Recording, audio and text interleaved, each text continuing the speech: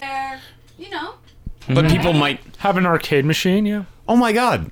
This definitely should be a thing. It could become like a social area. People Laundromats would are love awesome. to come to your laundromat. Do like folding and shit like that if people need that. Yeah, a special Well, have you extra seen cost. on Dufferin? There is a they call it it's a cafe laundromat, and it's like a laundromat, and they have like a little latte bar. By the way, it's Death by Video. I'm Phil. I'm Kit.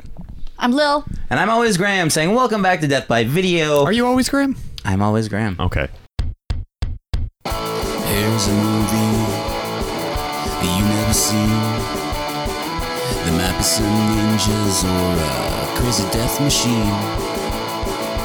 There'll be smiles, there'll be tears. You won't watch a movie for about 8 billion years. It's time for Death by Video. Time for Death by Video. And now, the show will begin. I am very pleased tonight because we finally tracked down a copy of Monster Dog, the 1984 Alice Cooper starring film from Italy. That was touch and go there for a while. How did you track down a copy? It popped up on Tubi TV, which is the wonderful free streaming service that you can get internationally, Canada or the USA. I was really hoping for like a gritty back alley story here, Graham, so that's disappointing. What, I had to dumpster dive to find an old VHS? No, just like go to one of those Fight guys a that crust sell punk? VHS, you know, like the VHS seller next to the Bathurst subway Which is station. not there anymore, unfortunately. No, he's gone. That's Well, true. they just had mostly copies of Mission Impossible and Rush Hour 2. Are those the Honest Ed's VHS copies of Rush Hour 2 that they rescued from the dumpster? Probably, yeah. And it's one little like disc, like really flat and. That is funny. When I worked at Blockbuster, I did notice this. Rush Hour 2 is far more ubiquitous than Rush Hour 1. Yeah, it was or everywhere. Rush Hour 3 for that matter. Yeah. Well, no one liked Rush Hour 3. I'm guessing it was a What's guaranteed ubiquitous? Yeah, What does that at one mean? time it was. Yeah. Ever present, I guess. Always around. Yeah. Available? Yes. Really available, like all over the place. Yep. Oh, I didn't know that term. So in the film, Word of the day. What's that film called?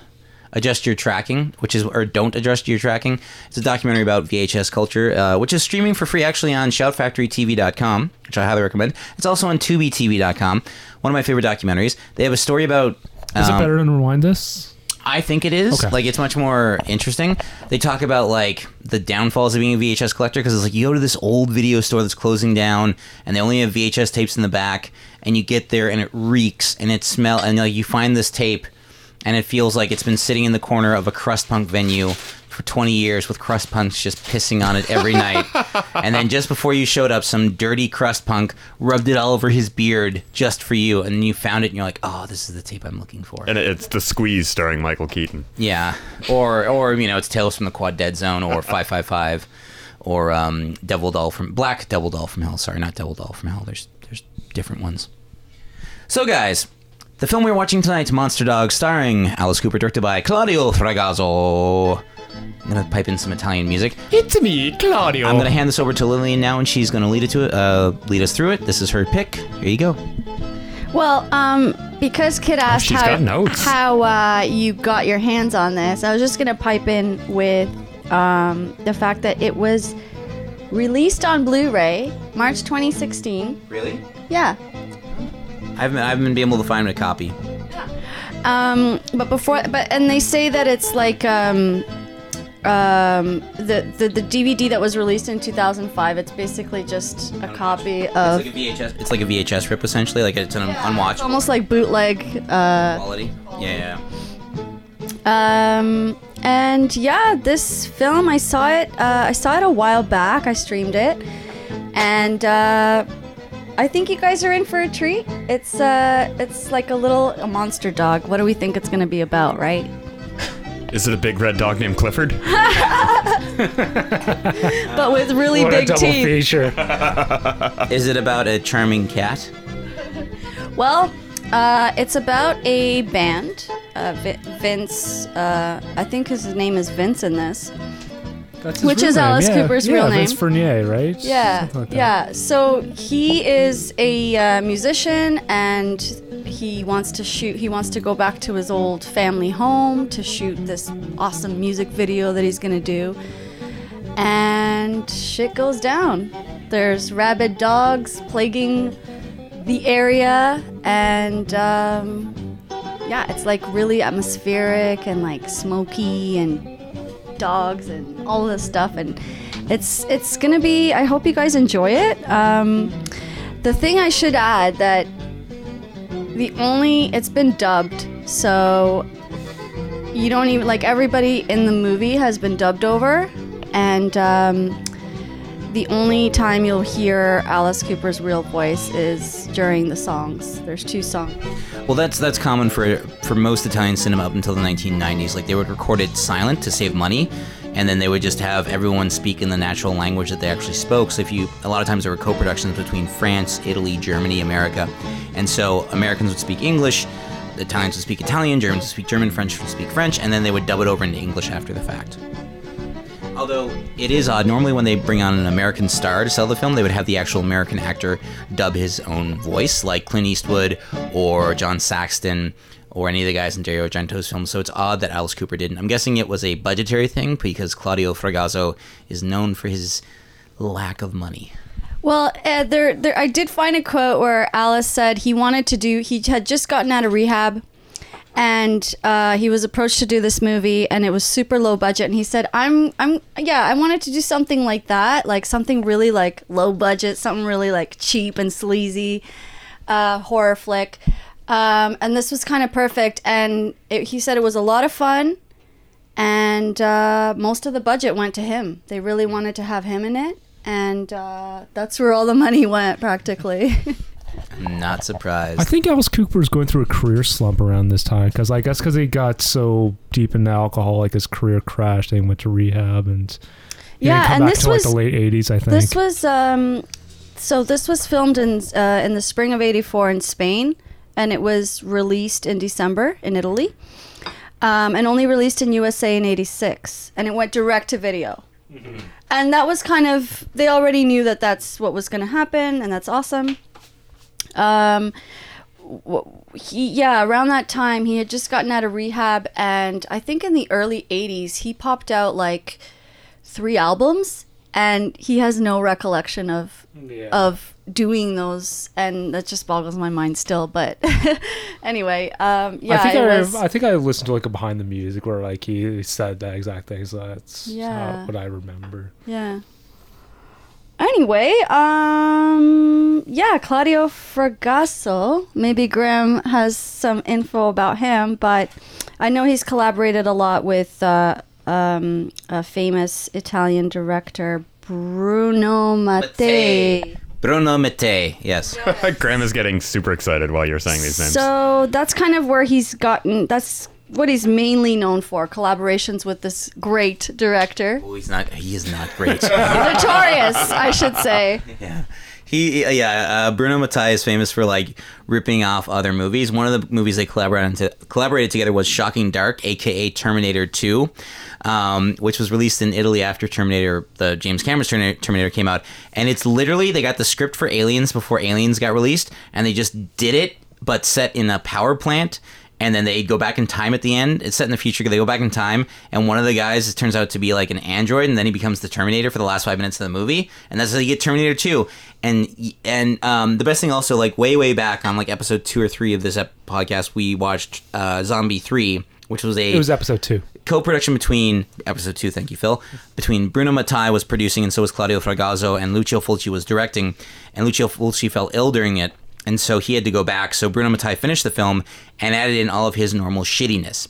So for instance, one of the last main characters to die in Zombie 3 dies exactly like Willem Dafoe does in Platoon. If you watch the movie, it's the same thing. Like there's a helicopter. He's like, wait, I'm coming. And then someone shoots him. And then he throws his arms back in slow motion in anguish. And then zombies eat him.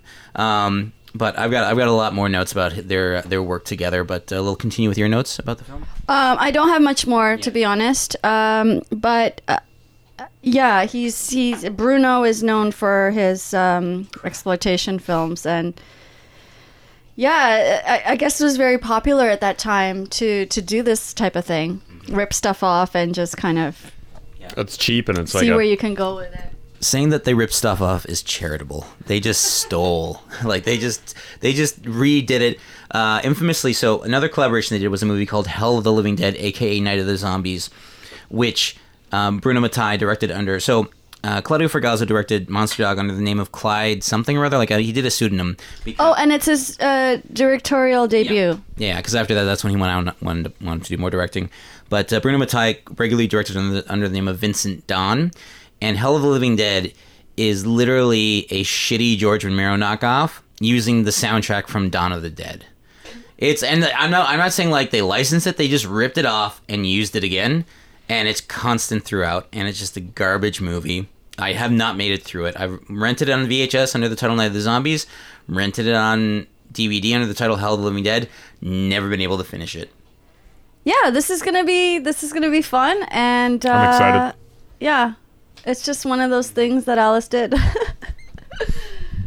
All right. Thank you so much, Lillian. That was actually, okay, out of everybody that's done one of these in our other host choose, Lil had the most enthusiasm. Okay.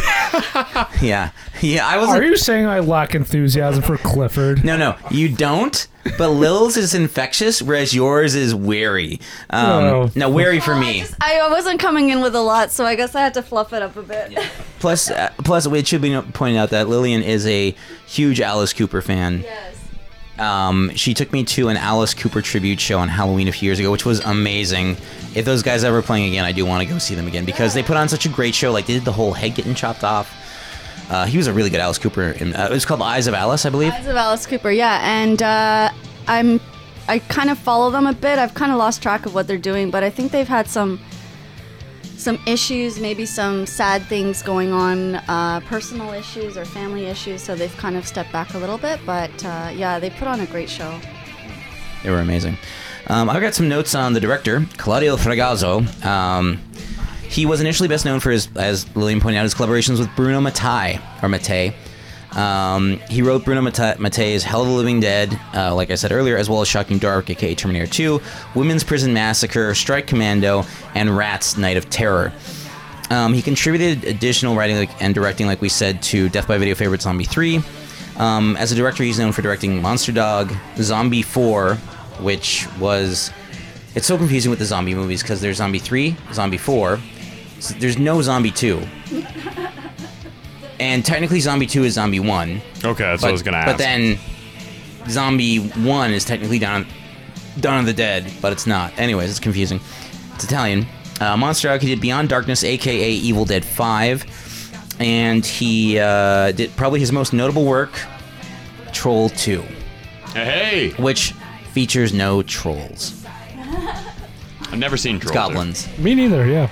You've never seen Troll 2? Somehow I've never seen Troll 2. We're not watching it on the podcast. Why not? Maybe we will. Maybe that'll be episode 100. We'll see. Okay.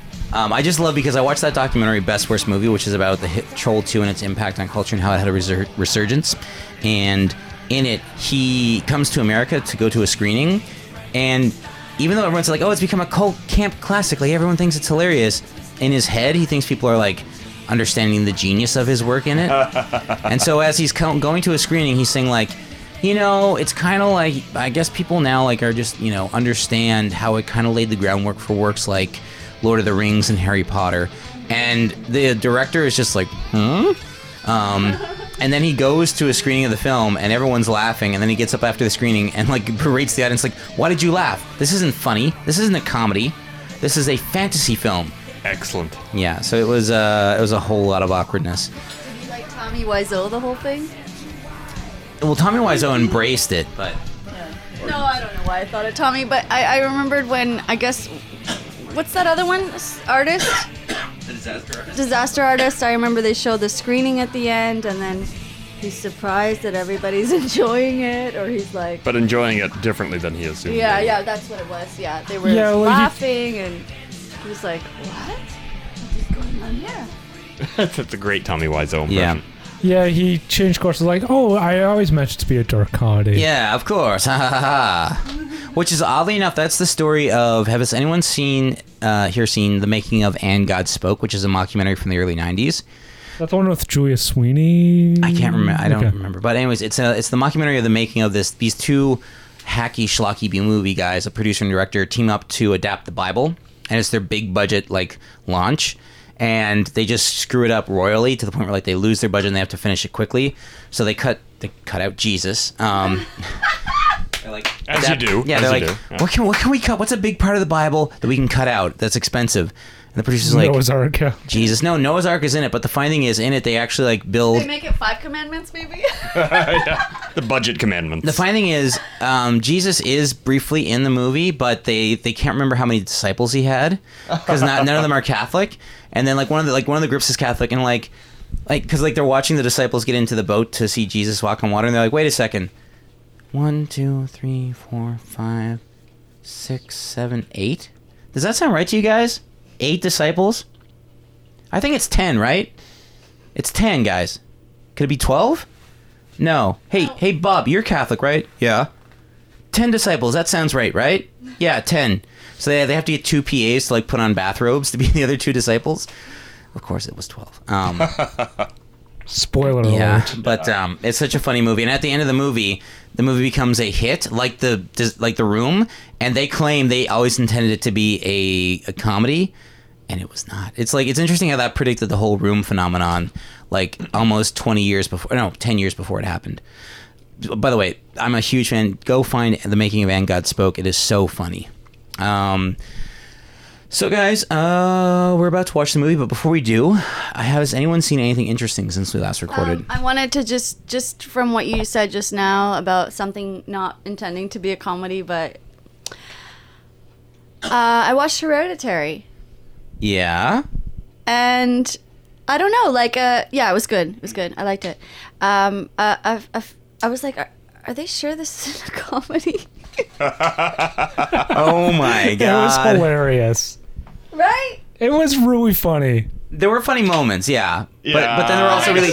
I knew it wasn't. That was just a little I think I said that twice in the movie. I can't remember at what points, but on Graham, every time Gabriel Byrne was on and just going, what the f***? I remembered you. That's his entire That point was you. of being in that movie. Yeah, that was funny. It was good. Oh my god. Okay. You guys liked it, right? I don't remember. I did not. That was my I- worst movie of last Oh, year. really? Yeah. Yeah? I liked it okay, yeah. I thought it was I liked it decent. except for the ending. I thought they didn't earn the ending.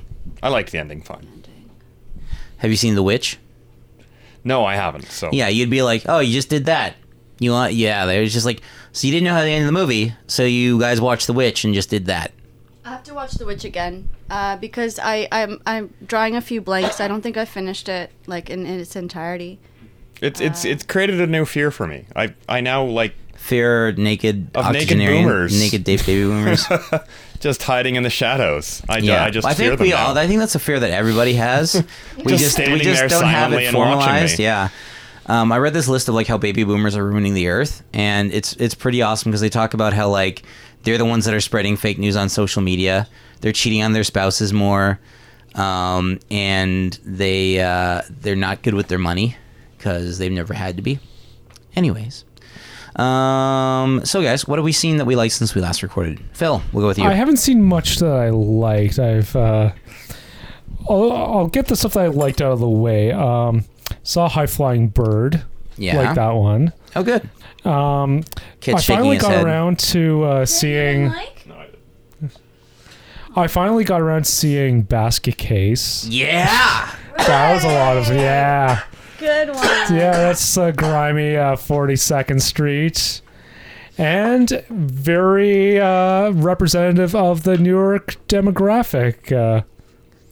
Because there's just people of all kinds. yeah. And I saw the either underrated or underseen blaxploitation movie / Isaac Hayes' acting debut, Truck Turner. Nice. Which somehow is both probably the most violent blaxploitation movie and somehow the least problematic one. Really interesting. Yeah. So it's no Blackenstein. No, yeah, it's or Blackula. it could have been way skeevier, and they pulled back from that. It's got a scene-stealing supporting performance by Nichelle Nichols. Hey. Of Star Trek fame, yeah. Yes, she plays a madam in this one. I've been watching lots of Star Trek: The Next Generation because I've been sick. I love that. Yeah, she plays a madam. And Yaphet Kotto plays a pimp. And Dick Miller, R.I.P., has a bit part as a bail bondsman. Nice. Yeah, Isaac Hayes plays Mac Truck Turner, a bounty hunter. Wait. So his first name is Mac, and his nickname is Truck? Truck? Mac Truck is his nickname. Because of the Mac. Yeah. He's like an ex-football player turned bounty hunter. Does he drive a truck? No. Oh. He's just built like a Mack truck. Oh, I see. And he carries around a Magnum. Oh, I thought his name was Mac and then just threw in the truck. Yeah, like it's a pretty slept-on movie. You know, it's got an iconic poster, and I think the soundtrack's pretty well known. Soundtrack's really well known, It's especially ubiquitous after Kill Bill. Yeah, the soundtrack's pretty ubiquitous in Isaac Hayes bins and General Orchestra bins. Yeah, cool. And as for the notable but not good stuff, I saw the Suspiria remake. Hey. Yeah. It is not a good-looking movie. So hard. It goes on forever. It's a movie that never ends. Yeah, it's like you're sitting there like, why is this not ending? What's going on? That part of the madness, though. Yeah. It's like the complete opposite of Argento's movie. Like, Argento's movie is so colorful and very vivacious, and this is just so gray and washed out. Yeah, it's just like looks like they were like, hey, everything in front of the camera looks too good. Oh, let me fix that. Let me just reach down here into this dirty puddle, pick up some mud, and just smear it all over the lens. That's exactly what it is. There we go. Perfect. I think this is literally what they did. Yeah. And then hey, so you know how you're Dakota Johnson? We said you were the main character. You're not. There is no main character. It's one of 10 Tilda Swinton performances. Yeah. I don't want to bag on the movie too much because it does. There are moments in it that work. The simultaneous dance and mutilation when she goes and then dies. I guess that was all right. That was the point where I'm like, okay, this movie's gonna be good, and then the choreography is pretty cool, but yeah, and there's some pretty visceral gore, but yeah. No. And I finally watched Cannibal Holocaust. Yeah, that was the feel-bad movie of the 20th century, yeah, and the 21st century, yeah. Yeah, I did that to myself. Cannibal Ferox is a picnic compared to Cannibal Holocaust. Yeah. I've heard so much about Cannibal Holocaust, and it didn't prepare me. No, it doesn't at all. You're just like, yeah. I'm watching this. Okay, it takes a lot out of you. Yeah. Yeah, it's like you kind of feel like I can't even go to sleep right now. I just have to sit here in a room and look at a wall. And the thing is, aesthetically, it's a very well-made movie. Yeah, Ruggero Deodato was a good director. It's just the way that he used that skill just is gutting. Yeah, and the way they recreate the found footage is very effective as well. Yeah. And you got Riz Ortolani's fantastic score in that film. That score is amazing. Yeah. But the moral stance, the movie's completely the movie takes a moral stance, but the movie's completely full of shit. Yeah. That at the end when they throw in that whole I wonder who the real savages are. It's just no! Oh, no, come on. You liar. You liar. So yeah, there's no drug subplot like in Cannibal Ferox. There's no I can't believe you forgot about this drug subplot. No disco scenes in New York City. No. Anything else, Phil? That's pretty much it. Yeah. Yeah. Okay, Kit, what have you seen since we last recorded that you've enjoyed? I don't know if I even mentioned this on the Oscar podcast. I can't remember if what was that. Oh, well, I saw High Flying Bird, didn't like it. I find that everybody that actually watches basketball doesn't like that movie. It's boring. It's not boring, it's great. It's really boring. It's not boring, it's great. Okay, you keep on telling that. Yeah, it's not boring, it's great. So you have to not be a basketball watcher to like this movie? Well, I think people go into it expecting there to be basketball scenes, and there are none. I didn't. Yeah. Oh. And it's rat-a-tat dialogue. It's like tour de force performances. Sure. Not really. It's okay. You didn't like it. That's fine. But what's ironic is that if you don't know anything about basketball, it's a pretty inaccessible movie, and I came in not knowing anything about basketball, so there was a fair bit of what's going on in the movie that went over my head. Mm-hmm. It's about the game on top of the game. I still liked it, yeah. Yeah. Anything else, Kit? I saw Roma and The Favorite, and I liked them both. Yeah. Still haven't seen The Favorite. I want to see it. Oh yeah, you should. That's about it. I went to 2 Raptors games. That's about it. Cool. Sounds like you had a good week. Yeah, it was good. It was a great game last night. What? They barely won both, but they were both very exciting games against quality opponents. Lillian, have you seen anything interesting since we last recorded? I checked out Dirty John. Oh, wow. Yeah, with Eric Bana and I'm sorry, I don't remember the woman's name. But have you guys heard of it, Dirty John? I only listened to the podcast. Oh yeah, you there was a podcast on it on that story, and then they adapted. I guess the movie was adapted from the podcast. Oh, okay. Yeah. Well, yeah, it's based on a real story. Yeah. So I know the story. Oh, and Juno Temple's in it. And, oh, nice. Connie Britton. The mother. Yeah. Yep. Yeah, it was good. You. Dirty John's a Dirty John. Oh wow. Yeah. Is his name actually John? Yeah. Oh, okay. I didn't know if it was a euphemism. Yeah, for dirty toilet. Oh, okay. Yeah. That is the first thing I thought of. Nice. Anything else, Lillian, that caught your eye? No, that's it for now. What have you been up to, Graham?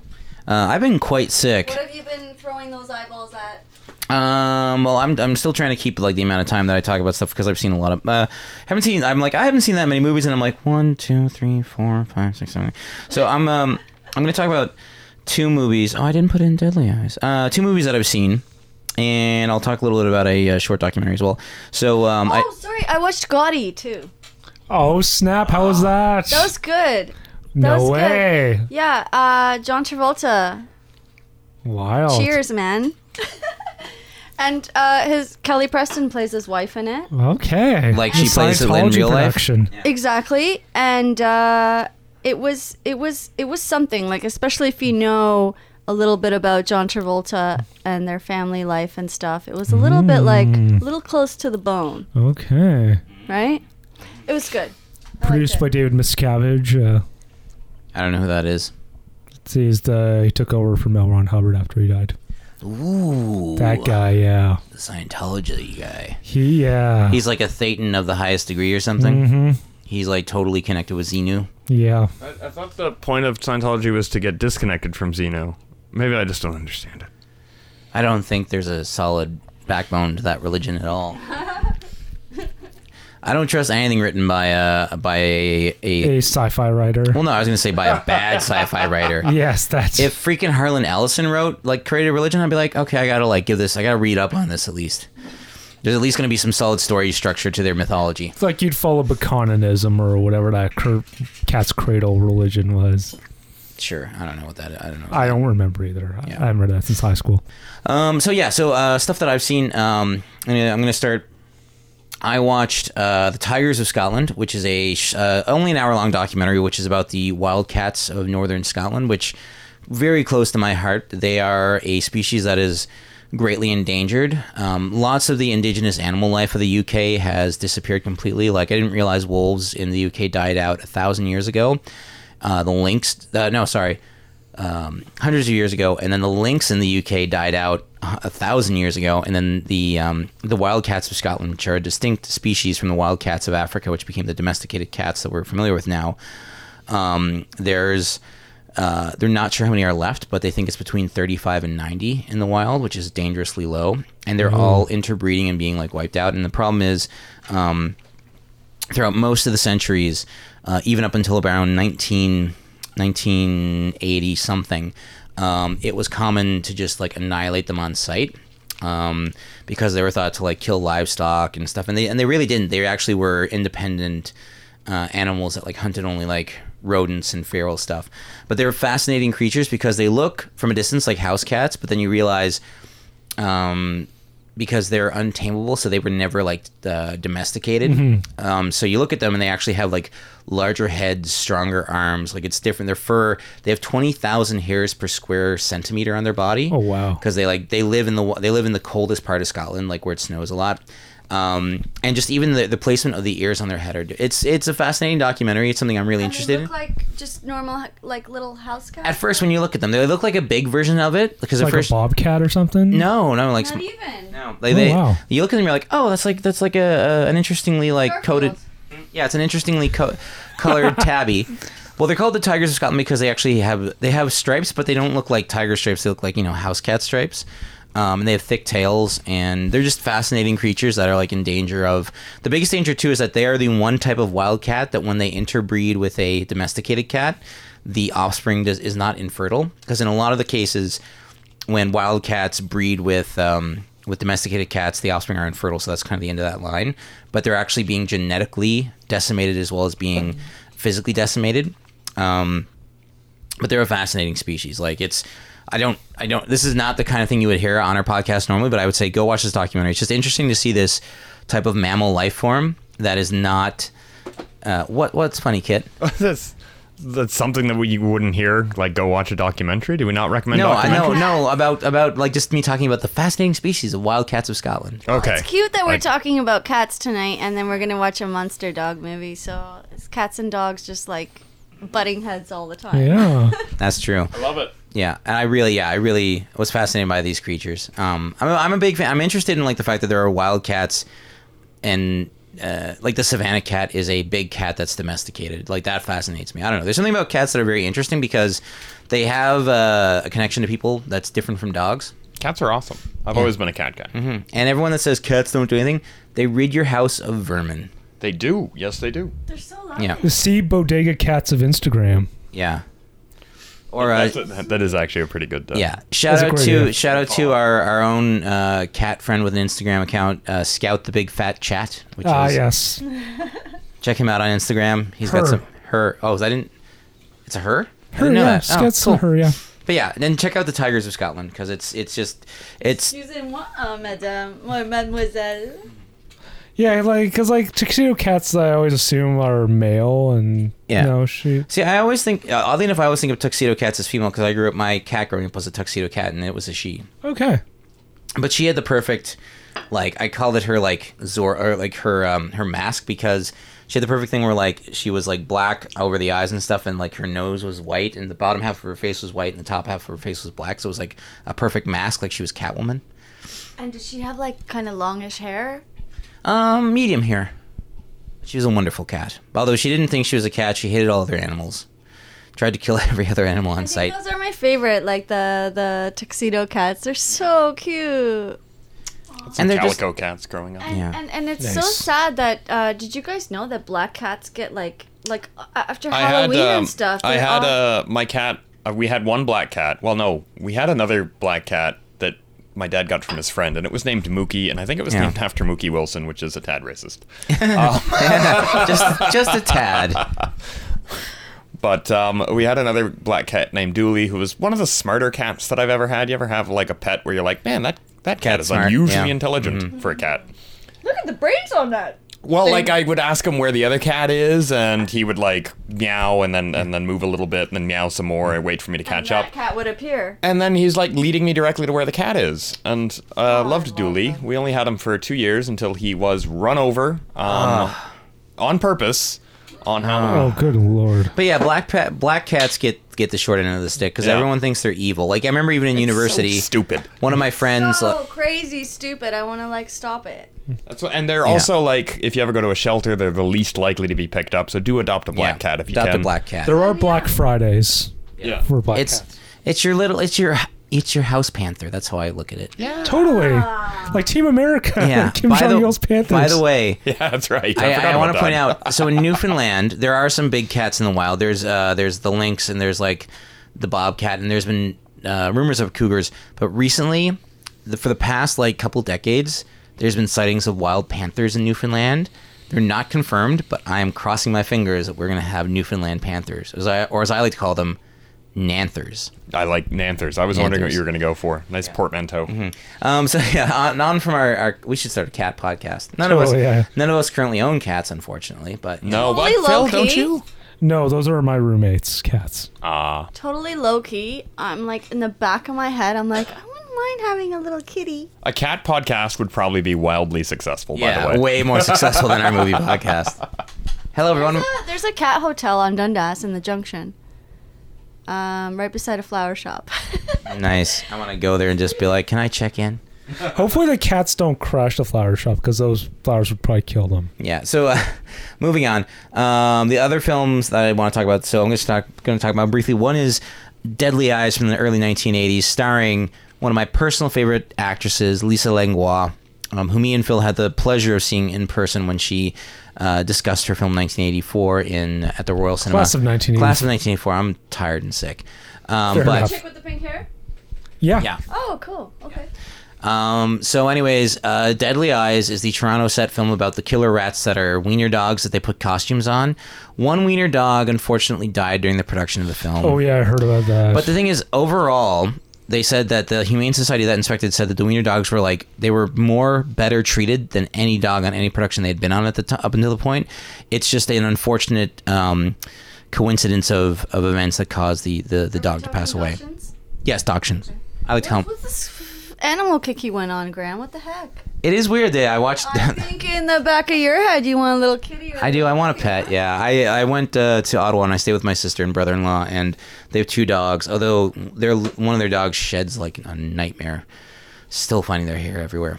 But yeah. So That's how they say, remember me. yeah. Never forget me. That's how they leave their little trays. Yeah. Anyways, Deadly Eyes. Yeah, it's such a great early Toronto. It's such a Toronto movie, despite the fact it's set in the States. Produced by Golden Harvest, the Hong Kong martial arts movie studio. For some reason, produced this rat movie in Toronto. There's Lower Bay Station. There's Old City Hall. Classic. There's the Eaton Center. There's Hyde Park. There's Trinity Bellwoods. It's such a great, fun movie. And it's just about the interesting thing about Dachshunds as rats. the interesting thing about the movie is it has subplots that are meaningful that are not related to the rats at all, and then it all ties in together. It also features some great footage of the Regent Theater on Mount Pleasant, where Lisa Langlois and her boyfriend go to watch Bruce Lee in Game of Death, which me and Lillian saw on the big screen. Although they don't show any of the Bruce Lee impersonator stuff, they only show the real Bruce Lee stuff in the movie. But yeah, it's interesting seeing giant rats overrun the Regent Theater. Also, the Regent Theater had a kick-in concession stand in the 1970s. I have to say, the current one, not so great. They don't even have fountain drinks at the current one. Yeah, it's just bring your own food. Yeah, pretty much. And then the last movie I want to talk about before we record is the movie I watched. Deadly Eyes is directed by Robert Klaus of Enter the Dragon and Jim Cotta fame. Exactly. Which I guess that's the Golden Harvest connection. Yeah. Jim Cotta. But the film I want to talk about the most is the film I saw last night, which is called Skate Kitchen. It is currently available on Canadian Netflix and iTunes. It was in Sundance 2018. It played at the Toronto International Film Festival Theater in downtown Toronto. It is an amazing film. Stop whatever you're doing right now. Go watch it. I loved it to death. If I had seen it last year when it came out, it would have been my favorite film of the year. I cannot say enough good things about this film. It's about young female skateboarders in New York City. It's contemporary, and it's great. I love the hell out of it. It didn't do very well at the box office, unfortunately. The director, whose name escapes me right now, what is her name? Colette, I think is her name. But she directed the documentary The Wolf Pack, and this is her fiction film debut. It is amazing. It is it's not documentary style? Okay. It's shot very cinema verite. A lot of the stuff is just following these girls around New York, but there is a storyline. It's all non-actors except for Jaden Smith. Will Smith's son is in it, I guess for financial reasons. But it is as close to a perfect film as you will see this year. I do want to see it. Yeah. So I wish I watched that instead of mid-90s. Yeah. Screw you, Jonah Hill, and your crap. Well, did Mendiz? Oh, sorry. Did my Mises? I tried to speak and just sounds came out, no words. Did mid-90s suck? It did. Yeah, I kind of sensed that it would. I kind of That first trailer wowed everybody, and then yeah, because it seemed very authentic, right? And then Jonah Hill started talking I about was it, like and you're like, skateboarder kid, like one of those kids in the 90s. So like I would identify with it, but Yeah. I'm also very wary that it's not going to be good. I think that's what everybody wanted because like all of us are like roughly the same age. Yeah. And I started watching Maniac. Have you guys heard of that? the series or the film? Yeah, the series. I've heard, but that's with Jonah Hill in it and Emma Stone. Emma Stone. Oh yeah, it's like a short series, right? Like a few episodes. Yeah. I've heard mixed reviews on that one. And Lillian's face is giving Lillian's a rather mixed face says review it right all. now. I look like I drank sour milk. It had a lot going for it in the beginning. You're like, cool. You get to see like these like It's the sequel to lab Superbad. tests and stuff, and you know. Didn't you wonder how those characters got on after high school? I don't know. Yeah. But it turned into this whole other thing, and I was just like, what the f***? Do I give a shit? No, I don't. So. Graham's thinking about editing this podcast later. It's all good. That's just my take. It's okay, Lillian. I'm excusing all Lillian's cursing because And it's a show, so it doesn't count. yeah. But yeah, so yeah, I I didn't haven't bring watched up any of the Maniac shows just I because screw Jonah Hill. Really? Is I think he's becoming a douchebag. is Jonah Hill canceled? I think he's canceled. I pretty think douchey. I thought that was just his character in This Is the End. Is he really that person? I think he has become that person because he made mid-90s and said it was when he started talking about it I was like and then well, he was like, I remember, like, he was like, oh, we wanted to make sure that we got all, like, the slurs and stuff authentic, Yeah. like, because I guess that is true that people, like, I don't know, I talked that way too. But, I didn't though. well, not To the extent. to, I don't know what to We're not extent the dropping movie goes. N-bombs and F-bombs all the time. No, but very casual with the homophobic language back in the day. Yeah, that's true. But I don't know. Is it really important that we get that stuff authentic? That's usually what I think when. Well, Yeah. there's also a basically a statutory rape scene, but it's a boy who's on the receiving end, so it's awesome. Oh yeah, that old chestnut. Yeah, and Jonah Hill's like, I meant it to be problematic. I'm showing out. I remember problematic." that. Yeah, I remember he said that. He's like, I meant for it to be problematic. And it's like, dude, no, you didn't. No, you No. liar. You liar. You're applauding this kid for Yeah. getting to a certain base. Yeah. Anyways, Spoiler alert. on that note, I don't know what you guys are talking about. this is Fifth Monster. base? On that note, guys, come on. Jesus. Yeah, guys, let's kick out the blues and tune into Monster Dog and just get into like a hell of a ride. And let's just get our werewolf on. Yeah. Yeah. I'm looking forward to having some of that Claudio Fragazzo magic. And so we'll be right back after watching Monster Dog. It's 20 years later, and Vince Raven is going home. He's hoping for a new beginning, but somehow he can't escape the horror of his past.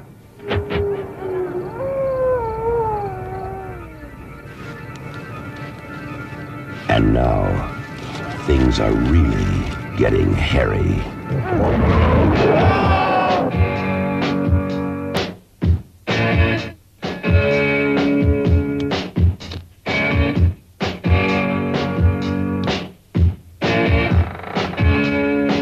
Sometimes I'm James Bond. Sometimes I'm Billy the Kid. Sometimes I feel like Sherlock Holmes. Sometimes I feel like Jack the Ripper. 'Cause I got an image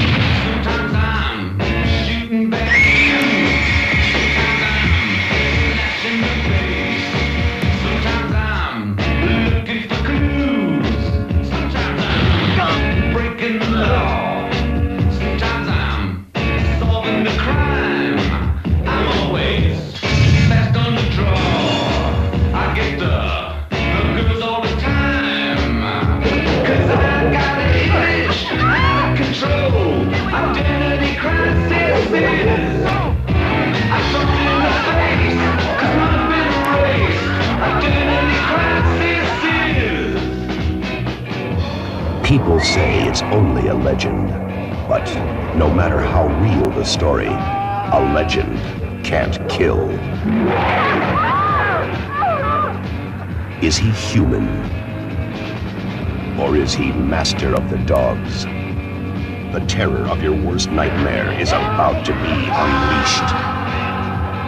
Monster Dog. And that was Monster Dog. Yeah. Hell yeah, it was. The one thing is, what happened to the other Monster Dog? Because we never. Okay. That was so the old. The old. Okay, Listeners, we're jumping way ahead. unless you've watched the movie, then you're going to be lost. Yeah. But the Have you watched the movie, listeners? Have you? so it was the old guy, the old weird guy with the white bloody clothes. That was the Monster Dog all along. As he explains, he was bit by Vincent's dad. Yeah, Vincent is played by Alice Cooper. We should point out that I want to say Vincent Roberts. this is like AKA Vincent Raven. I have to say That's this right, is that's his stage name. This is Claudio Fragasso. Out of all the movies of Claudio Fragaso's that I've seen many. This is probably his best one. And it's his debut. Exactly. Yeah, it was all downhill from here. Apparently, he would co-write with his wife, so maybe Yeah. she had some pull in this. That made She you probably wanna- did, yeah. Made you want to say yes. She's the true director Yeah, of this movie. yeah. It wouldn't surprise me if Bruno Mattei snuck in there to Behind be every like, man. I'm gonna spruce this up a little bit with a little. Watching it again today after all these years that I've first seen it, it's still kind of had the same kind of effect because it was just these people that don't know what they're coming into kind of thing and just kind of figure it out for themselves, and it kind of becomes clear early on that Alice Cooper's character, which is the rock star who wants to shoot this video, he kind of knows that he's stepping into something that is kind of sticky wicky because his dad had a history of kind of maybe turning the town into fear. Or at least like a For history his- of for terrible his- mental illness or something. Yeah, there's definitely something that his dad is well known for, and in a very bad way. And it involves attacking and killings and werewolf type things. It's never really stated. Kit, you kept going on throughout the night. What did his dad do? What did his dad do? What did he do? Well, because they keep on hinting at it at the beginning. Because it kept He's pointing like, it out. Hey, when your dad, and he like cuts him off. He's like, yeah, I remember what my dad It's did. something he didn't want to. It's And then his something Alice didn't girlfriend- want to talk about, and Alice was like really respectful of that. She's like, okay, but it there's something that they came across the entire time there, the past, Well, and I do like we catch once they moved into the mansion and there's all the secrecy about what his dad did and what's going on and all these attacks by the wolves. So he's sitting in a chair and he's reading this tome about tome, Not tomb. what's the disease called? Lycanthropy. Lycanthropy and stuff and blah blah blah. But really, it's just like we see inside of it. It's just a picture of Lon Chaney and the Wolfman.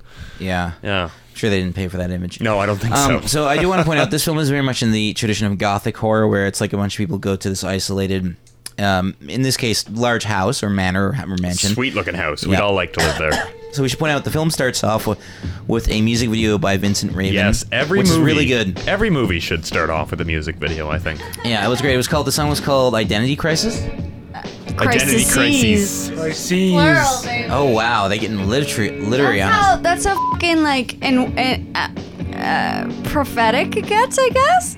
Like, because his father is obviously some sort of demon or some sort of werewolf or something that has wreaked havoc on the town, and he's remembered for that. And Vincent kind of escaped from that, and it's kind of like something in the back of his head. It's like a repressed memory. And he's only, like, you see throughout the movie that he's only kind of like coming to terms with it. And you see that he's kind of downplayed it in his entire life, but like when he kind of puts it together and he's kind of faced with it, with this barricade. Remember in the beginning, there's a barricade. They have to go through a few checkpoints, and they There's keep on a few hearing about people checkpoints. getting Not killed only by one. dogs. There's not only one barricade, but like 2 or 3, and like within those barricades, there's been like several murders by dogs, and his father's name comes up, and it's kind of like this kind of like you see, even though Kit was asking, what does his dad do? What does his dad do? Well, I knew that they were gonna reveal. Of course, I was we being a knew little- that, like, just tune in and you'll find out. But, like, you don't really find out, but you know that something bad. And there's, like, and you see Vincent, the main character, Alice Cooper, you see him kind of, like, putting it all together. He gets a little moody And around. he kind around of this is time. just like, holy fucking shit. Like, it just kind of like, just kind Graham's of face every dawns time on William him. swears. And he's like, holy, and he's trying to make sense of it all throughout the whole movie. And it's just like so eerie. And, what was I gonna say? Well, Kit, you can read my mind. What was I gonna say? well, I think you were just talking about how they set up the mystery of what happened. Yeah. They've gone through they're in a van or something. Yeah, they're in a camper van, so it's They go through a few checkpoints, and then they meet at the second checkpoint. It's the sheriff himself, Yeah. who looks like a ghoul. Yeah, and they're like, oh, you're little what's-his-face's boy. And then Alice Cooper says, like, yeah, I used to sit on your lap and piss and shit all over you. And I'm like, it's more great Claudio Fragazzo dialogue. And what he's saying is, like, it's something that was, like, written in Italian and didn't quite translate to English. I just want to say I can relate to that scene right there because I went back to Cuba, which is where my dad is from, and I got to revisit the family after like many years, and I came across a man who said that I used to beat him with a plant. Did you? Yeah. I used to beat him with a plant as a kid, and he was scared of me. Nice. What So I kind came- of plant? This is like a cactus-looking thing. Oh Jesus! No, but it's got like I think it's called mother's tongue or something. Oh, one of those. You know those? I think so. It's green, it's spiky, They and probably it's have it at got Allen yeah. Gardens. It's all over the place, and it's like stepmother's tongue or something. And he says apparently I used to beat him with it as a kid, That's rough. and I could like that scene when I first watched it, guys, like years ago. I was like, oh, this is so cute. Like, yeah, I could totally relate to that because, like, when I went back to my hometown, I get all these stories about how I used to be, and it's, like, not necessarily what I remember, but I'm like, yeah, okay, sure. Yeah, that happened. Sure, I could see that. So, I don't know. Well, the thing I liked about this movie, it was, like, it was just so real. Like, everything just kind of unfolded the way that it would were it to happen that way. If the werewolves are real and stuff, I guess. Yeah. Yeah. Although it is funny as they get to the second checkpoint, and there's like, yeah, there's been, you got to be careful. 5 people have been killed by dogs, And then people someone's are like, oh, I thought it was only 2 people. And it's like, wait, whoa. That's still 2 people killed by dogs. They're like, no, it's 5.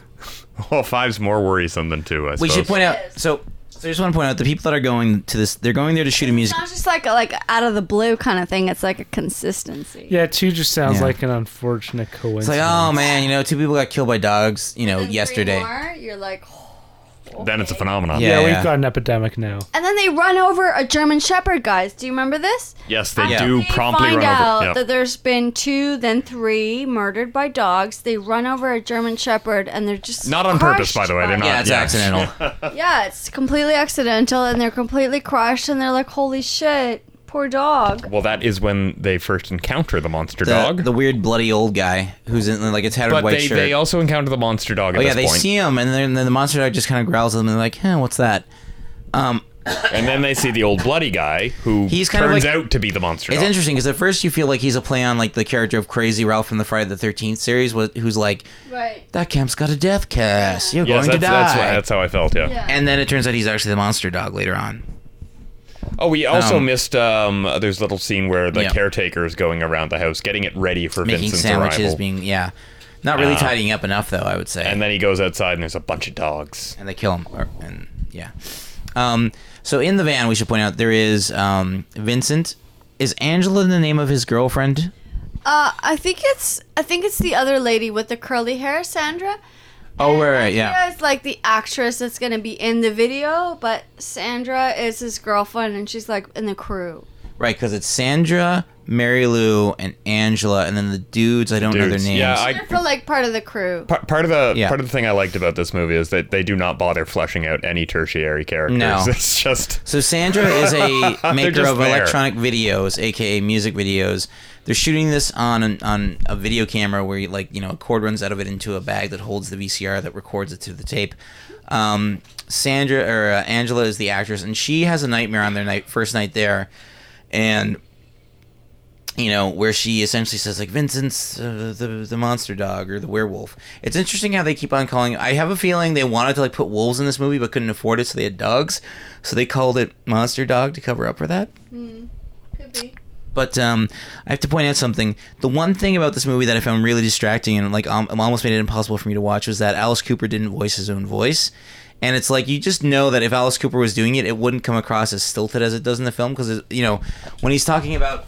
That didn't bother me so much. Like, I was kind of like in the narrative of the movie and the atmosphere of it all and everything, that it didn't really bother me so much that... Sorry, Phil, can you please not breathe into... Sorry, I just hear like Phil like...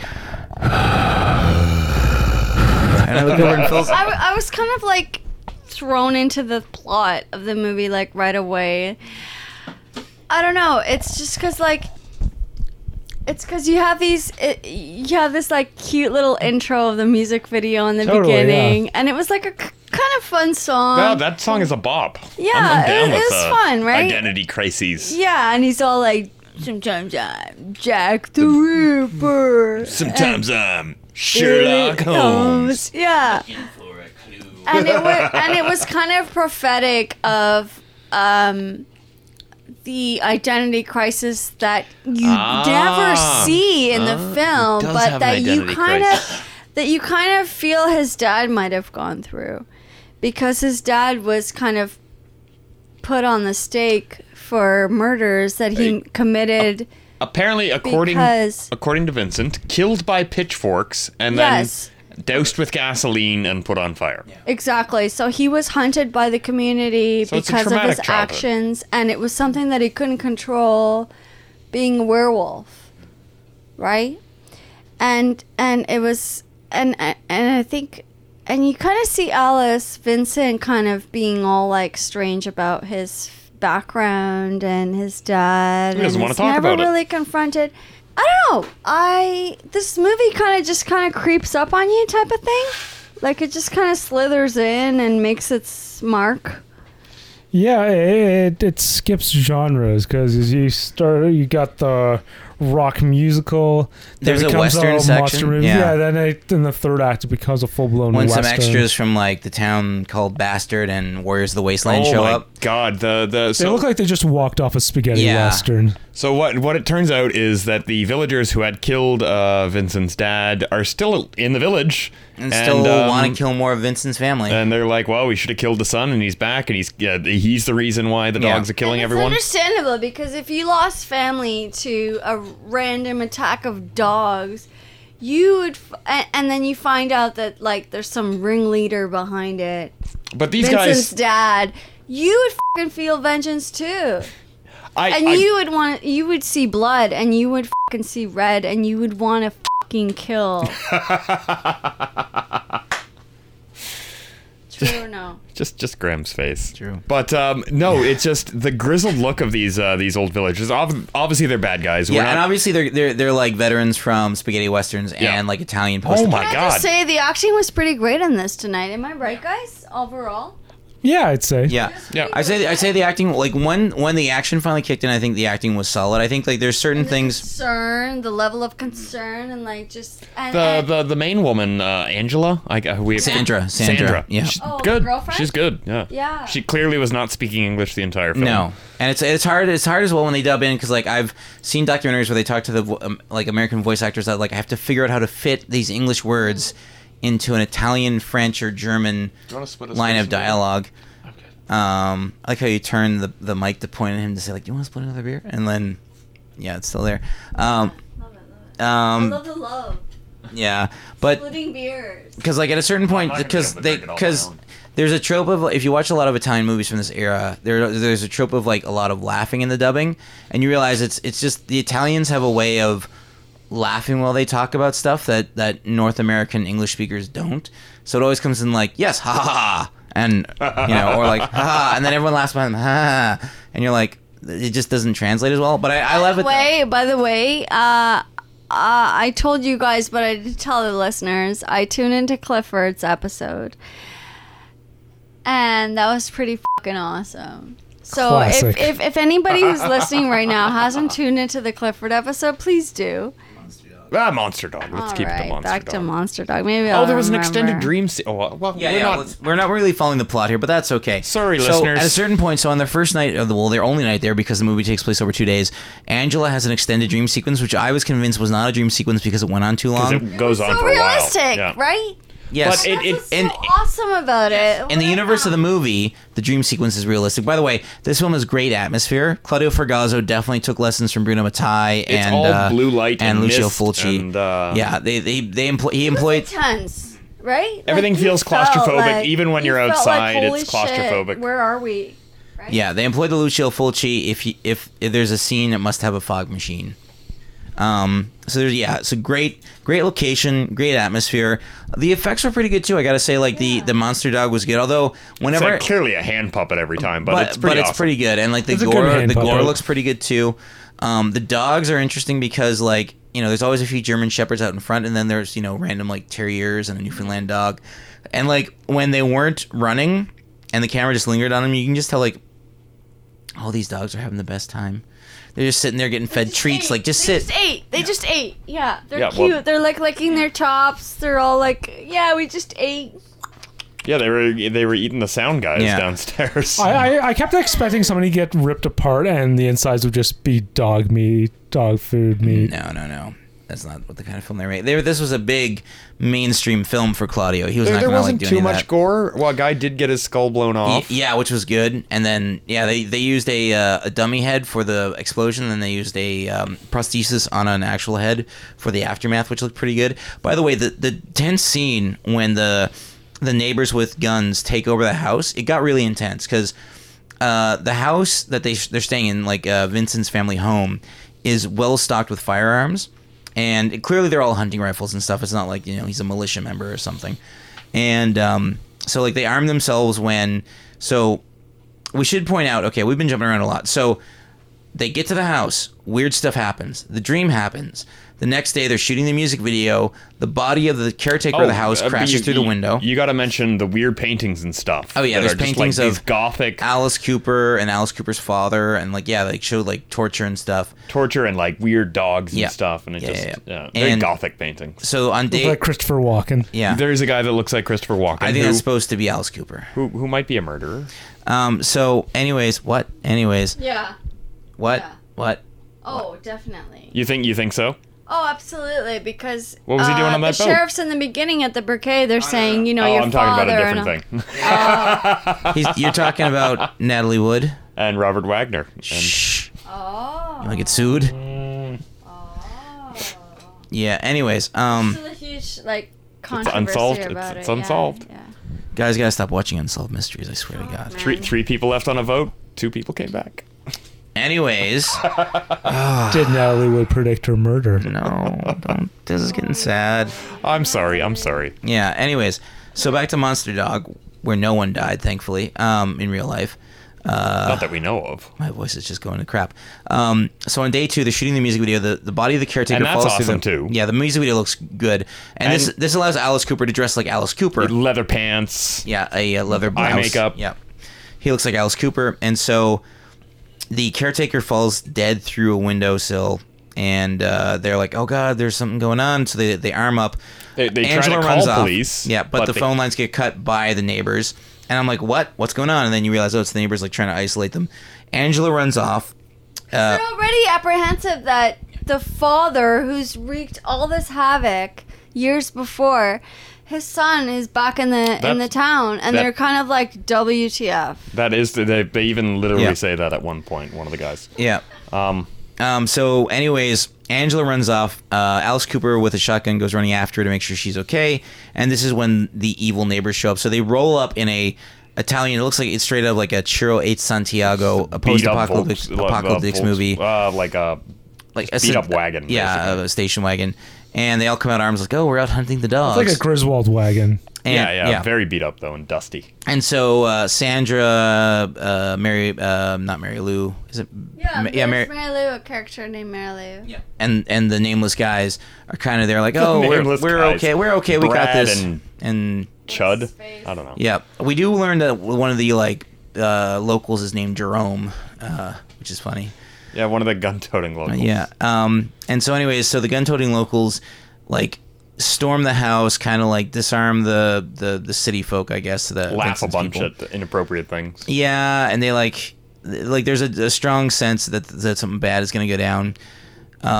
Vincent comes back with Angela, and so the leader of the locals has a pistol with a silver bullet in it that he's going to shoot through Vincent's heart to kill him because he's a werewolf, not a monster dog. And the whole thing is okay, when Vincent gets to the door, you open it, and I'll say open, you open it, and I'll shoot him in the heart.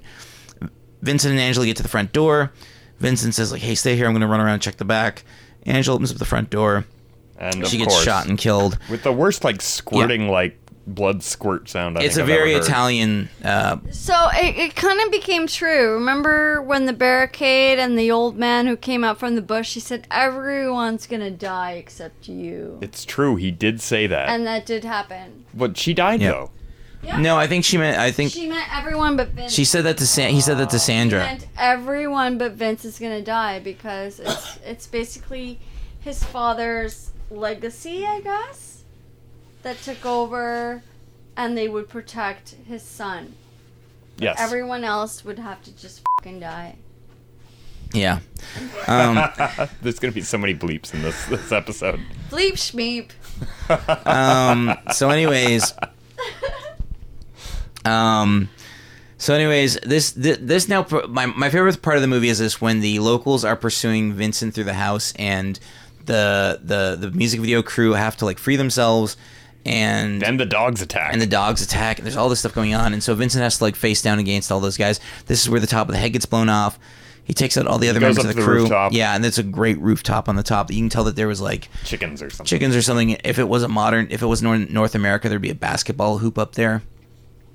Because Kit loves basketball. Thanks for including me in the podcast. You're welcome. And my interest. You're wearing a Raptors t-shirt. I am. Yeah. Was that the free t-shirt you got at the thing? I'm totally there for the basketball. It's great to watch. I was on the Jumbotron. Yeah? Yeah. Did you it's the kiss first Ben? time. No, it's the first time I've ever appeared on a Jumbotron, and I wasn't happy about it. I was trying to. Get it was a dance cam. It was who's dancing? And I'm I'm not dancing. You just gotta all you gotta do that is camera away. No. When the dance cam hits you, all you gotta do is this. No, I'm not doing that. Just do the fist bump, yeah. All I did was stare at the camera because you know how do the butt shake. people are always trying to look at themselves and they're not looking. Yeah, so they're looking up So you got to stare at the camera and be no. I'm guessing Drake was not at the game. It was OVO night, so it was the okay. one with old, but he was not there. No. Anyways, back to Monster Dog. And off of this segue. So yeah, and then at this point, the dogs kind of chill out. The monster dog actually attacks Angela. No, not Angela. It was Mary Lou and Sandra. And Vince shows up, saves them, and then Mary Lou is like, "You're the monster dog. You gotta be the monster dog." Blah blah blah blah blah. And it turns out he's not the monster dog. So they escape. They get into the station wagon. Although he doesn't really make his case for not being the monster dog very well. He just doesn't say anything and just She glares at accuses them. him of being the monster dog, and he just stares. Yeah, you don't glare at someone while you're wearing eyeliner. It just looks bad. Because he's still trying to kind of come He's to terms processing. with it all. He's processing. Yeah. He's not even. He might be the monster dog. Maybe in his mind, he's I don't know. He's kind of whoa, am I doing this? Identity crisis. Sometimes I am Jack the Ripper. Identity crisis. Sometimes I'm Billy the Kid. Oh, it's such a good song. Sometimes I'm Jack the Ripper. Ripper. Yeah, he sings in this faux Iggy Pop baritone. There was also a really Comes out good. looking like Brian Ferry, I think is what you Oh said. yes, absolutely. Yeah, there was also Suaveness. Yeah. there was also a really good song by the Alan Parsons Project that we all kind of responded to, called "The Raven Remix." Yep. Apparently.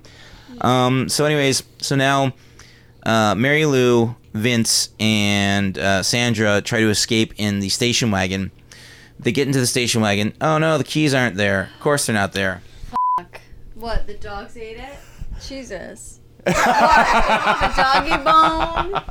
Cholera jasnego. So they go back inside. They yes, the Polish. So Sandra and Vincent run back inside, get the key, come back out, But drive away. It's not that easy because the old guy that he thought he The main shot, bad guy the main is bad still guy, alive, and then Chris Christopherson lookalike Yeah. kind of bad guy. Flash, Brian Ferry.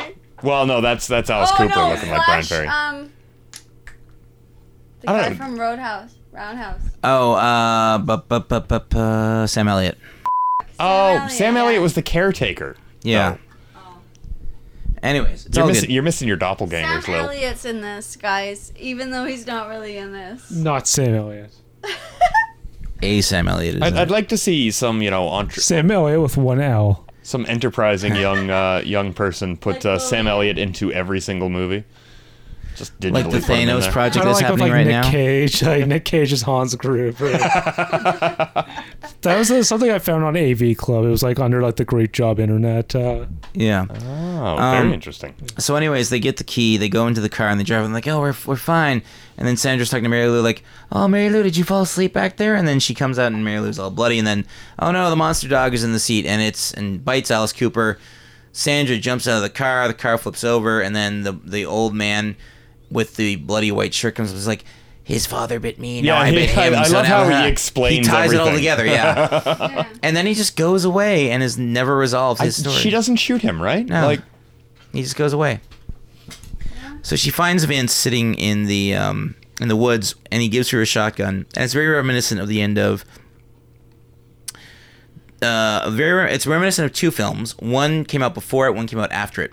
The film before is obviously The American Werewolf in London, although it's the police that shoot David in that I film. was just thinking the transformation scene where it's Yeah, there was a very bit gruesome and Yeah, looks painful. But it's also reminiscent kind of the 1986 David Cronenberg remake of The Fly, when at the end, very good. Yes. which came out afterwards, which when Gina Davis is pointing the gun at Jeff Goldblum as the Fly, and then he reaches up and points the gun at his head. So it's very much that where he's like, shoot me, you gotta shoot me because I'm gonna become a monster. And then he starts to transform. She shoots him and kills him.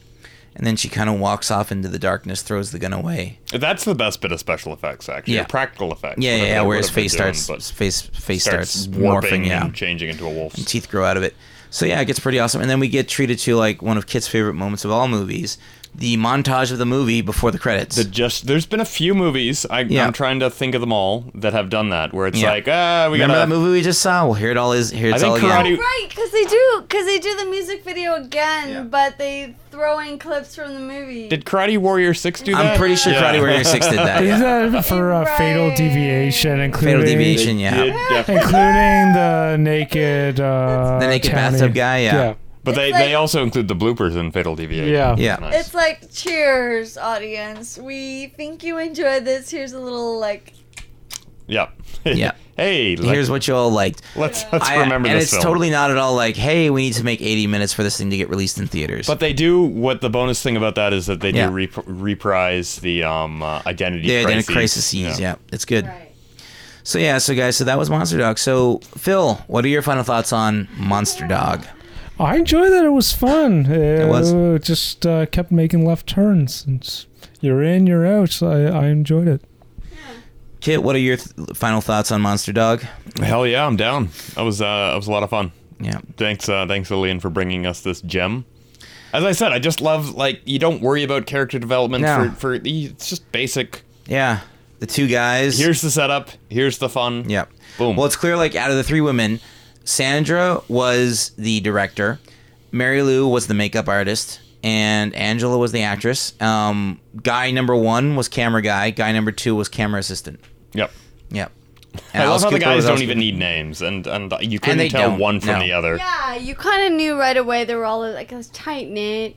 We only got one bit, and like... they love each other and they want to make this great video and The shit only went down. bit of character development we get with the two guys is when they finally turn the tables on the Rambo-looking Yeah. local. the guy with he's got the gun. He's the extra from like Warriors of the Wasteland. I'm sure. he's got the circle. He's got the John Lennon glasses, but they're blacked out. Yeah, the sunglasses, the John Lennon sunglasses. Cups, right? And they finally turn the tables on him, and then they're like, shoot him! And then the one guy's like, no, that's not who we are! And then he And then he instantly gets goes killed into by gay slur. dogs. Yeah.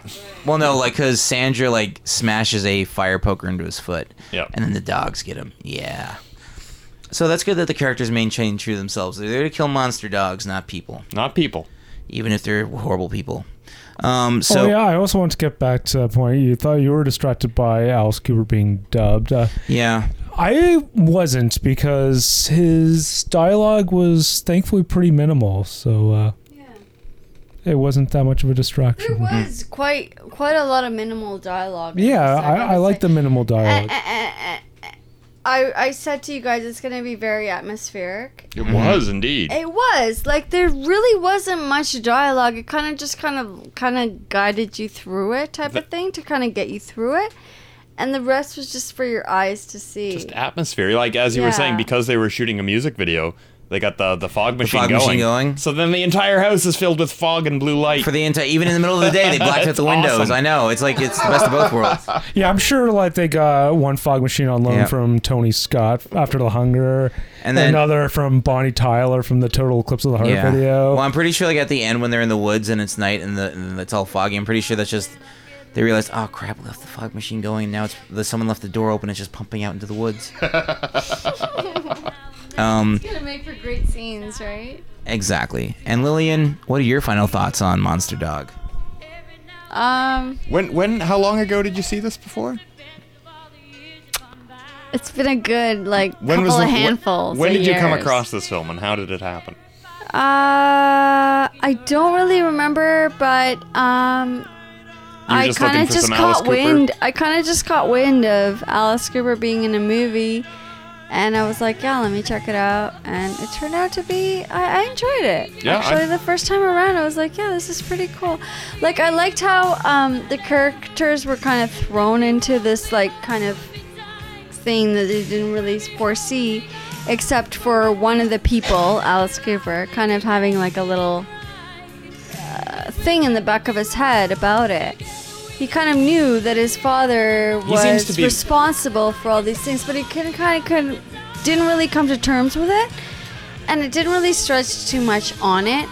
I liked the flow of the movie, like it was just kind of like, this is what happened, you weren't here for it, but you're back now, and here's what's happened since. Well, I type like of thing. Alice Cooper's character arc in that when the movie starts, so you get past the music video and you find out he's a rock musician, whatever. But he's like this straight-laced dude wearing nice pastel blue sweaters and stuff. Yeah. Like he's totally not Alice Cooper. Yeah. But then he becomes, by the end of the movie, this kind of gothic rock guy. It's pretty sweet. From what I heard about him making this movie, it was like from the start it was going to be something that's going to go straight to video. It's not going to be theatrical. And he was excited about being something and kind of like something cheap and fast and low budget. He was all right with that. And he's like a huge horror movie fan. Actually, just kind of movie, period. Like he's huge. He's an avid movie watcher, and he liked the idea of being in something like this, and it turned out I don't know, it seems like it turned out exactly like how we wanted. It turned out, like he said, this is going to be something you're not going to be very well known for. No, it's going to the go first straight I've to heard video. of this film. And he was like, awesome. Yeah. Awesome, let's do it. And he had a lot of fun, and he kind of cut into most of the budget of it because he's like a big name. They had to pay him some money. And I think, I gotta say, I think everybody who was in this really brought it. Like they were kind of they just like forever, for whatever it was, they brought it, and whatever this film was set out to do, I think it did. I kind of think this film probably was all shot at one location. Like I think the music video was shot in that house as well, and all the stuff of them on the road was shot like on the road leading to the house. Yeah, I liked it. It was great. It was a fun film. It's definitely Claudio Fragaso's best film. I've seen a bunch of his films, like I said before. This is far more entertaining than anything he's done. And I think the one thing I missed hearing Alice Cooper's voice. Because it's like, yeah, because he probably put a little bit more into it than the guy did when he was talking about his father and we found my father and he had blood on his hands and his mouth and a dead cat was next to him. I gotta just throw in one more thing. I love Alice Cooper's professionalism. Like, he just, like no matter what, he fucking brings it. Like, if he sets out to do something, he delivers. And you can see that in this film and any other thing that he's done. Like, he just kind of shows up and brings his all, and he says this film was a fun experience. And no chickens were killed in the no chickens were killed. As far as we know. None of that crap. He said it was a fun thing to do, and he knew it was going to be like something really low budget and sleazy, which he was totally down for. And he knew that it would be direct to video type of thing, and that's kind of what he was going for. He was like, yeah, that's awesome. And I don't know how well it did, or like what kind of, we're watching it. It's probably just us that know honestly, about this. If we're watching it still, then it did pretty well. Like, out of everybody that I know, it's probably just you guys that know this movie. But I think it was a fun one, and like the other movies that I've seen him in, like I don't know, Alice Cooper just fucking brings it. Like, he just, no matter what's going on in his life, he's kind of like, yeah, I committed to this. I'm gonna fucking commit to this, and no matter how fucking smashed he is, or like whatever, he fucking brings it, and the audience just comes out going like, yeah, fucking like awesome. And he's part of that school where it's like, no matter what's going on in your life, you fucking deliver, and you make the audience cheer, and that's fucking that, and that's your freaking heart on, you know? And I don't know. That's just what he does, and I love him. Peace. Graham, what did you think of this fucking film? I already said I liked it quite a bit.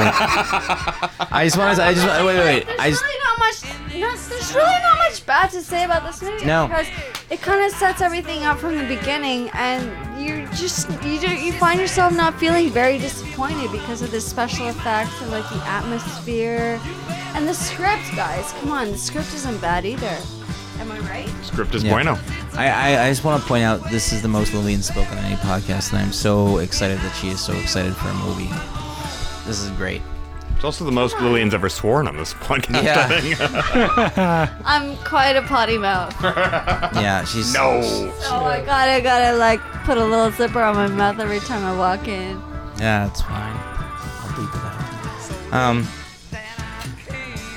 Yeah, so that was Monster Dog. I mean, I think it's kind of like it set out to be exact. It's interesting that Alice Cooper is in it because Claudio Fragasso was not a known North American quantity. Like, at this point, he had like co-written some stuff with Bruno Mattei. This is before he did the work with Lucio Fulci.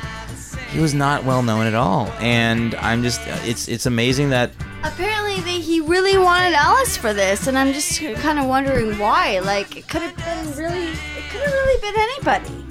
he probably thought, I'm doing a gothic piece, and what's better to have like the biggest gothic rocker in the world. And sometimes, you shoot for the moon. Like, it's always weird seeing Italian films from this era, sci-fi and stuff, where like all of a sudden, hey, that's Christopher Plummer. Why is he in Star Crash? And Italians could get those people because they pay them a big bunch of money. You get a free trip to Europe. And they thought was, not in Alice Cooper's case, but in the case of Christopher Plummer and a bunch of other actors, is like, nobody's ever going to see this in North America. Well, that's what that was the plan, and Alice was totally on board with that. He's like, I made a lot of money out of this. I just came out of rehab, and they just threw a lot of money at me. It was a lot of fun. I was dubbed over. It was like a spring thing, and I wrote a couple songs for it, which I debuted, like I put on my album like fucking 20 years later, and it was a great experience, and it was fun and whatever. Yep. And I don't know. They could have gotten Ozzy, but they got Alice. Well, I've seen Ozzy act in movies.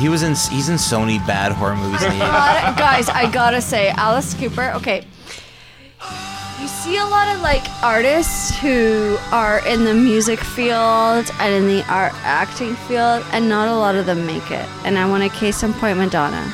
I'm sorry, but that girl cannot act. Oh, I'll give her Desperately Seeking Susan, and I'll give her A League of Their Own. Everything else. I'll give her Desperately Seeking Susan. I'll give her A League of Their Own. But she was pretty much playing herself. True. And she also wasn't starring in it.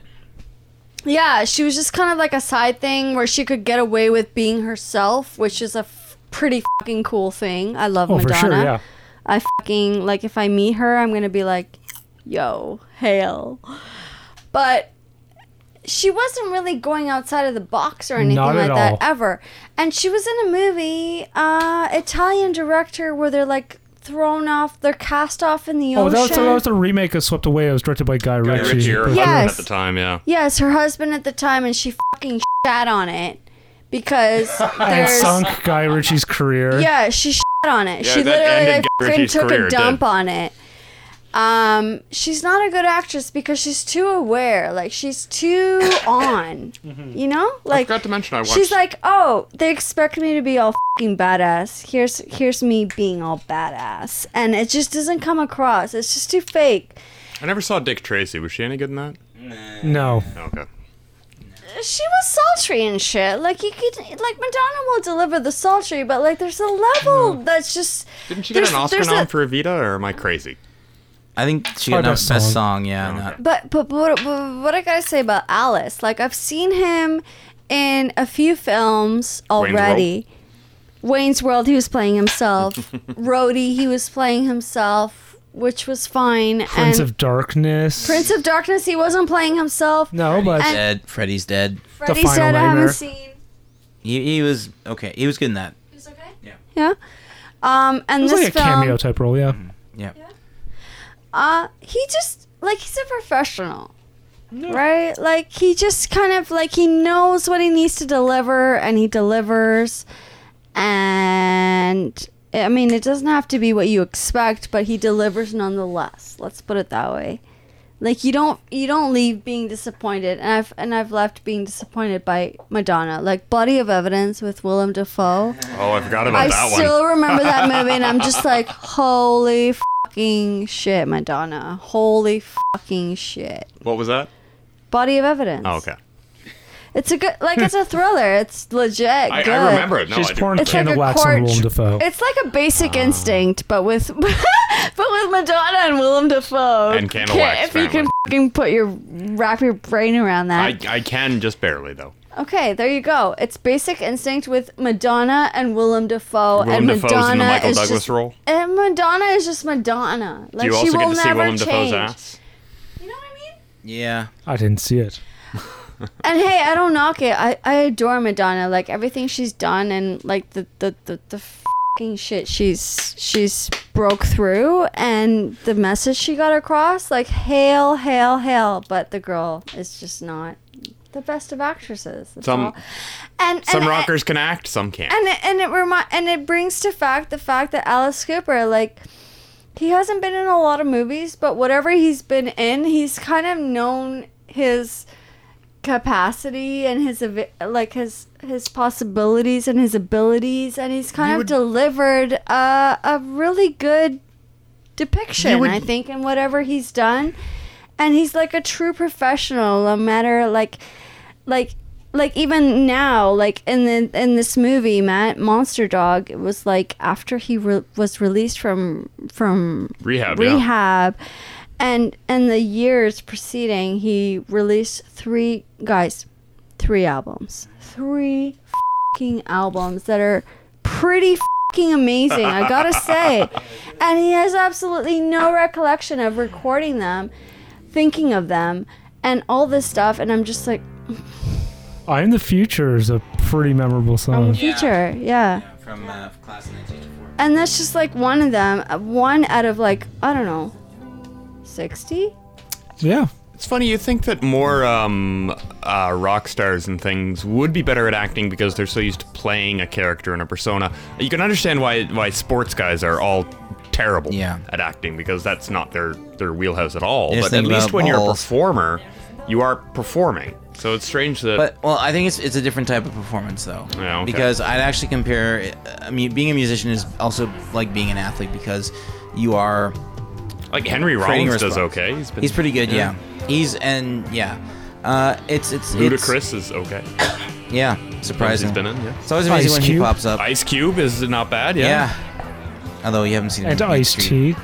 Method Man tried to start an acting career. Didn't go that great.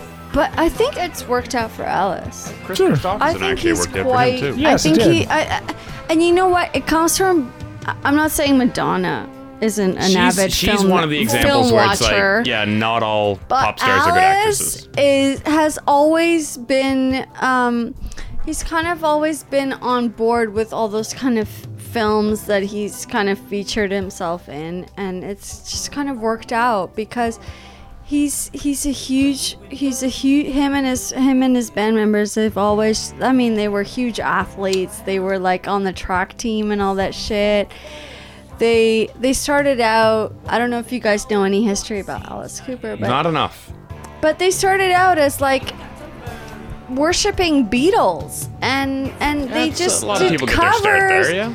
They did covers, and that's how they got their fame, because they were like, these guys got it, and we love these guys, and like we want to be these guys, and like they just put it on the foreground, and people were like, yeah, these guys are like the Beatles, yeah, they're pretty f***ing cool.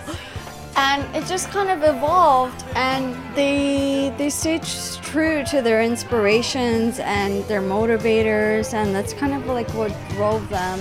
And yeah, sure, there was evolution, and they kind of saw beauty in the films that they were watching, and like they're huge horror fans, and they were on the track team. They were athletes, and I did not know they that. were just all around guys, and drew from what they loved, and that's what happened. This is what came of what they loved, and it was they kind of brought it to the foreground, and they said, why the f not? And they had fun with it, and that's kind of how it all kind of came together, and I don't know, I love that. And yeah, I'm sad about Madonna not being like the greatest actress. Well, I mean, what are you gonna do? Not But everybody can be. at least she made her fucking statement in other ways, and I fucking love that woman. Even though she sucks as an actress, she really fucking. Sorry, Madonna, stop acting. Honestly, I'm we've had sorry, enough. We've Madonna. had enough. If you're listening, And I'm sure you are. I love you. I'm sure you're listening, even though Madge. I'm so not sure that you're listening. But you are amazing, and She's I probably love turned you. it off now. Like, And keep on acting if you want to keep on acting. no, don't. No, go. Go ahead. Strive. Reach your goal. Reach your fucking momentum. Reach your fucking I feel like she's goal. reached it. But you're just awesome at what you strive to do, and acting is not one of those things. But Alice Cooper, Continue acting. Alice Cooper, I love you. I will always love you. You are amazing, and you just make me smile. Okay? You just make me smile, Alice, and keep on doing what you're doing. And you're a great actor, you're a great musician, you're a great entertainer, you're a great person, and cheers. All right, I think it's a good place to wrap it up. Yeah. Yeah. I just want to say, Alice Cooper makes you smile, Lillian. You make me smile. Aww. You make me smile. We're all smiling here. Yeah. It's all smiles. Yeah, we are. We're all. Yeah, there will Yeah. be smiles as per the theme song. Yeah, there will Yeah, be we smiles. We got like monster dog smiles. Yeah. Ah, So, anyways, I can't add anything to that. What are we watching next week? So next week we're going to be watching a movie from the early 80s, which is a time period I love, obviously. That's the other thing I want to point out about Deadly Eyes. It just made me want to live in the early 80s. Because I'm like, man, people had phone books. early 80s Toronto. Yeah, well, though we're not watching an early 80s Toronto movie. We're watching an early 80s LA movie. Oh, It's snap. called They Call Me Bruce. Oh. It is a kind of a Bruceploitation film, but not really. It is Bruce exploitation. as in Bruce Lee. Oh, okay. I was just guy's named Bruce. So it's about an Asian man who kind of looks like Bruce Lee that everyone just assumes knows martial arts, and he kind of uses that to his advantage. And I'll leave it at that. sounds like fun. Bruce Lee with like one E. They call me Bruce. Bruce Lee. Yeah. Yeah. That's Bruce Lee. It's not Bruce Lee in the movie though.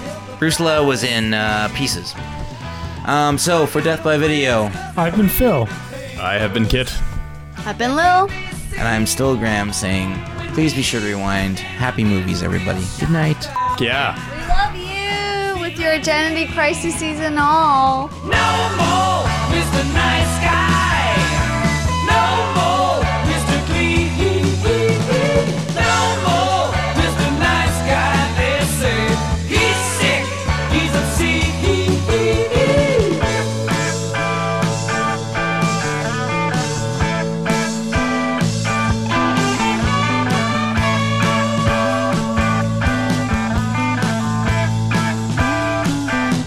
I got no friends 'cause they read the papers. They can't be seen with me, and I'm feeling real shot down, and I'm getting mean. No more Mr. Nice Guy. No more Mr. Clean. No more Mr. Nice Guy. They say he's sick, he's obscene. My dog bit me on the leg today. My cat clawed my eyes.